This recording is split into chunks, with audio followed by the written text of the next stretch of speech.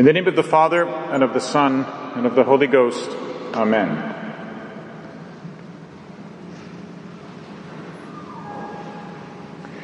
Today, on this feast of the Holy Apostles, the highest court of this land has issued a ruling. The decision was eagerly awaited by millions of Americans. Earlier this year, over 200 members of Congress petitioned the Supreme Court to use this ruling on a Louisiana abortion law as an opportunity to pronounce at long last on the legitimacy of the 47-year-old ruling Roe v. Wade, which legalized abortion throughout the United States. Justice Clarence Thomas did not disappoint. This devout Catholic jurist exercised his office to utter words today which we have longed for and prayed for decades. To quote the most powerful words of the opinion he wrote today, "The Constitution does not constrain the state's ability to regulate or even prohibit abortion. This court created the right to abortion based on an amorphous, unwritten right to privacy, which it grounded in the legal fiction of substantive due process.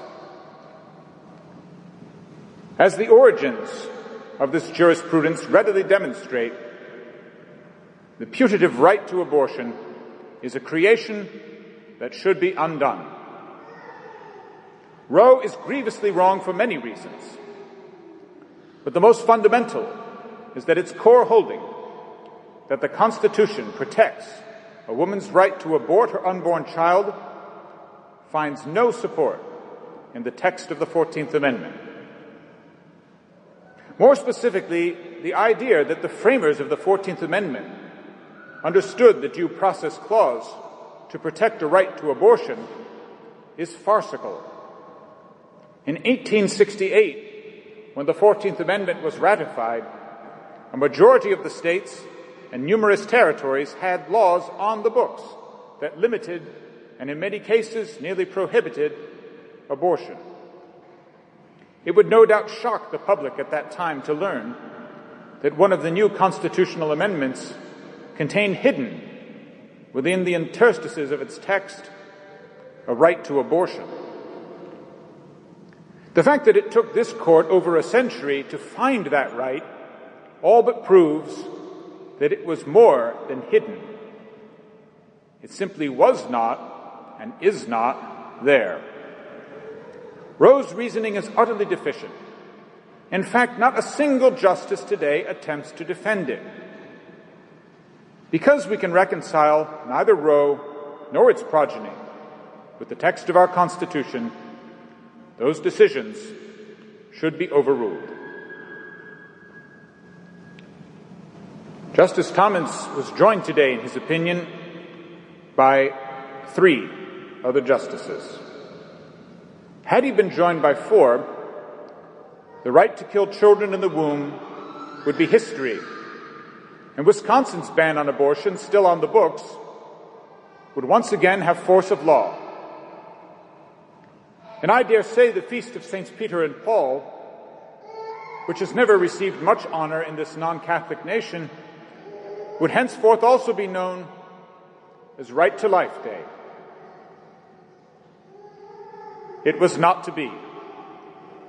A decisive 5th vote was needed from another Catholic jurist, the Chief Justice of the Supreme Court. Despite his known agreement with that opinion, he declared that he could not overturn the murderous precedent of the past 47 years. He declared himself obligated to vote to strike down the Louisiana law's few restrictions and thus uphold, once again, the right to kill the most defenseless of his fellow human beings. Why do I tell you these things? To use the pulpit for current events, as if you weren't already inundated enough? No. To remind you that there is such a thing as just anger. Yes, just anger toward those who trample our religious freedom in the name of a virus. Just anger toward those who attack and murder our brave and dedicated police officers. Just anger toward those bloodthirsty iconoclasts who tear down statues of the saints. But all that is nothing compared to the just anger reserved for those who know the truth and fail in their sworn duty to confess it. Those who know what is right and shrink from doing it. Those who wield the gavel of justice and thrust it in the back as a dagger of treason. Arise, O Lord, and judge thy cause. Forget not thy little ones. The cup of iniquity is well nigh full. It is now the cup of divine wrath that shall be poured out on this sinful nation. The feast of Saints Peter and Paul also commemorates the beginning of the 300-year Roman persecution of Christians. On this day, the founders of the Roman Church consecrated the eternal city with their blood. And that pagan city, where all unspeakable vices reigned supreme, would continue to spill the blood of the disciples of Christ until the true faith triumphed, and Rome became the mother of all Christendom. The martyrs of our time are already appearing within the streets of American cities we know and love.